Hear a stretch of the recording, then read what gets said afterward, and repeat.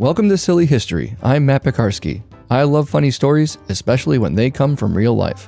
I've compiled a long list of true tales that made me laugh, and now I want to share them with you. There's a lot of crazy stuff historical figures did or said, and yet we've never heard about them.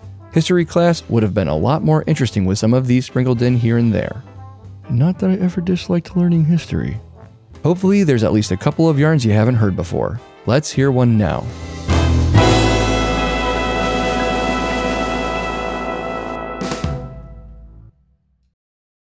In February of 1972, a mother started to panic.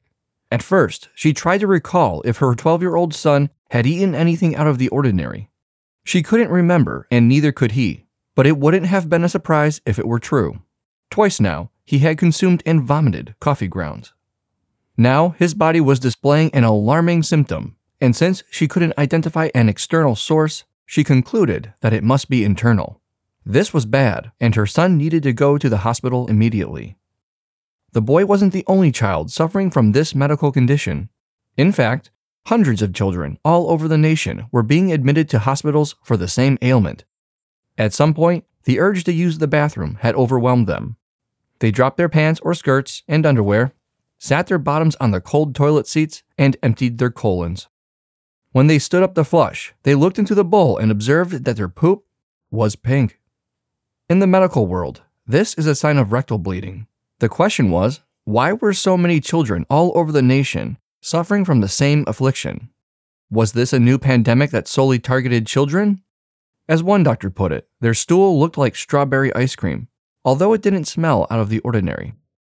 Even stranger, none of the children suffered from any additional symptoms. All the tests they ran came back with normal results. This was good and bad news. The good news was that these children didn't have internal hemorrhaging. The bad news was the doctors had no idea what was causing these kids to produce pink feces. When the 12-year-old boy's tests returned normal, Dr. John Payne started another round of questioning with his mom. There was something causing this widespread medical phenomenon. He just hadn't found it yet. As he questioned her, she unwittingly revealed the clue that would solve the mystery. Over the past few days, her son had consumed one of General Mills' newest sugary cereals. Aha! Dr. Payne had to test the theory. When the boy's internal plumbing system was fully cleared, the good doctor fed him another 4 bowls.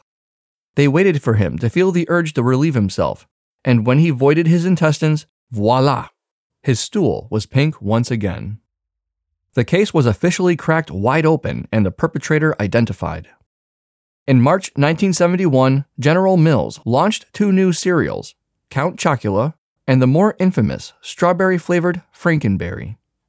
With the hope of piggybacking off the popularity of their previous release of Lucky Charms, they came up with a new line of marshmallow-filled breakfast foods, featuring characters that gave a nod to the old black-and-white Universal monster movies. The films were being aired on television, and the children of Generation X were watching them for the first time and loving them. With the cartoon characters of the all-brown vampire and the exceptionally pink Frankenstein-esque monster slapped onto their respective boxes, kids wolfed the cereals down. And while they looked forward to their next sugar high, they didn't bargain for Frankenberry's practical joke.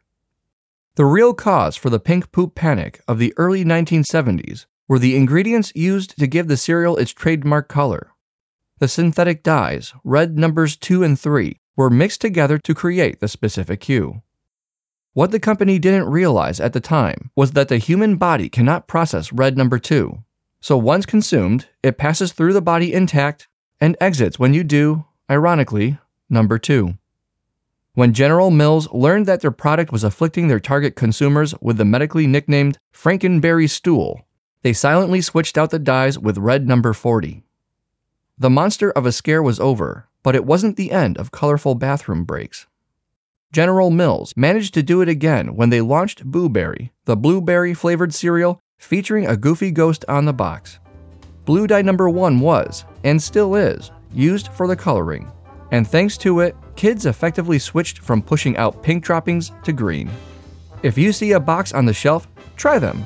You might get a surprise during your morning constitutional.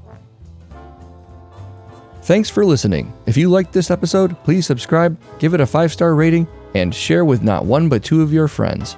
If I haven't told your favorite silly story from history, send me an email at nightowlbroadcasting@gmail.com. Subject, Silly History Story. This show is a Night Owl production and made possible thanks to donations by you, the listener.